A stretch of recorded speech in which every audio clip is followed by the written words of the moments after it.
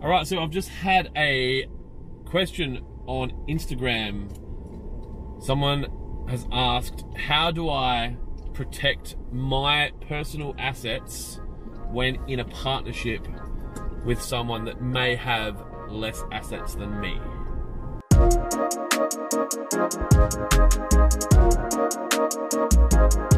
Good morning and welcome to In the Car with Clint. Today I'm going to talk to you about business partnerships and protecting your assets. Now, firstly, I'm not a big fan of business partnerships, and I understand they have their place and I understand they work beautifully.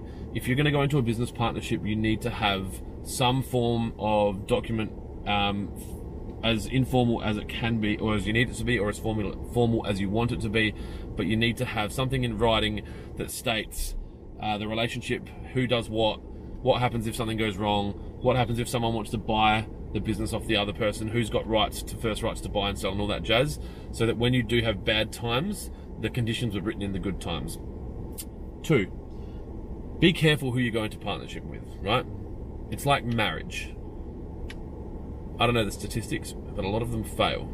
And if you are going to go into a partnership, you need to be aware that it might not work and have stopgaps in place.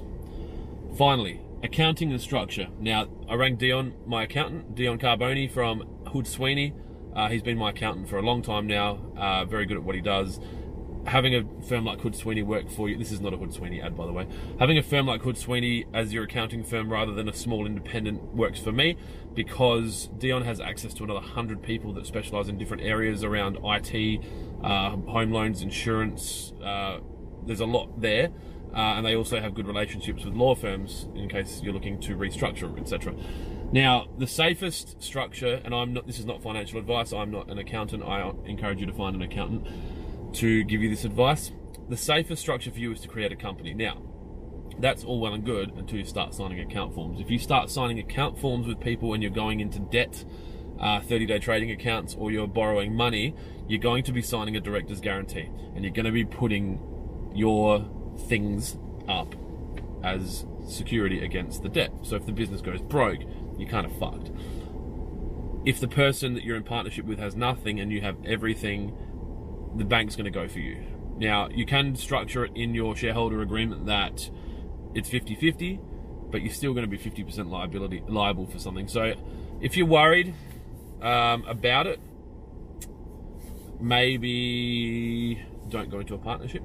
And maybe you could both create companies and invoice from each other and have one primary company and, you know, have separate liabilities.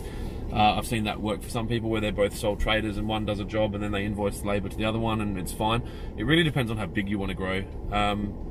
But for me, I never worried about losing my house when I went into a partnership. It wasn't on my mind. I didn't enter the business with a failure mentality. It was very much like, well, this is what's going to happen and we're going to be fine and we're going to do it.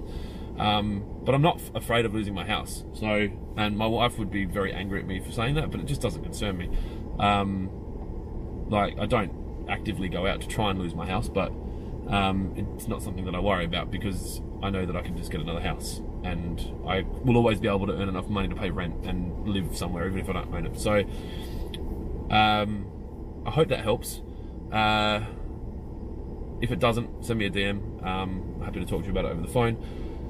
And that is it. So if you've got any questions for me, if you want to send them through via Instagram, more than happy to answer the question. I'm not going to highlight who's asking these questions because it could probably put people in difficult situations. But yeah, happy to answer any questions you've got about my business, what we do, lessons I've learned, and the whole idea behind me making these videos is to help you not fall into the same traps that I may have. So that's it. Be kind to each other. I'll talk to you tomorrow.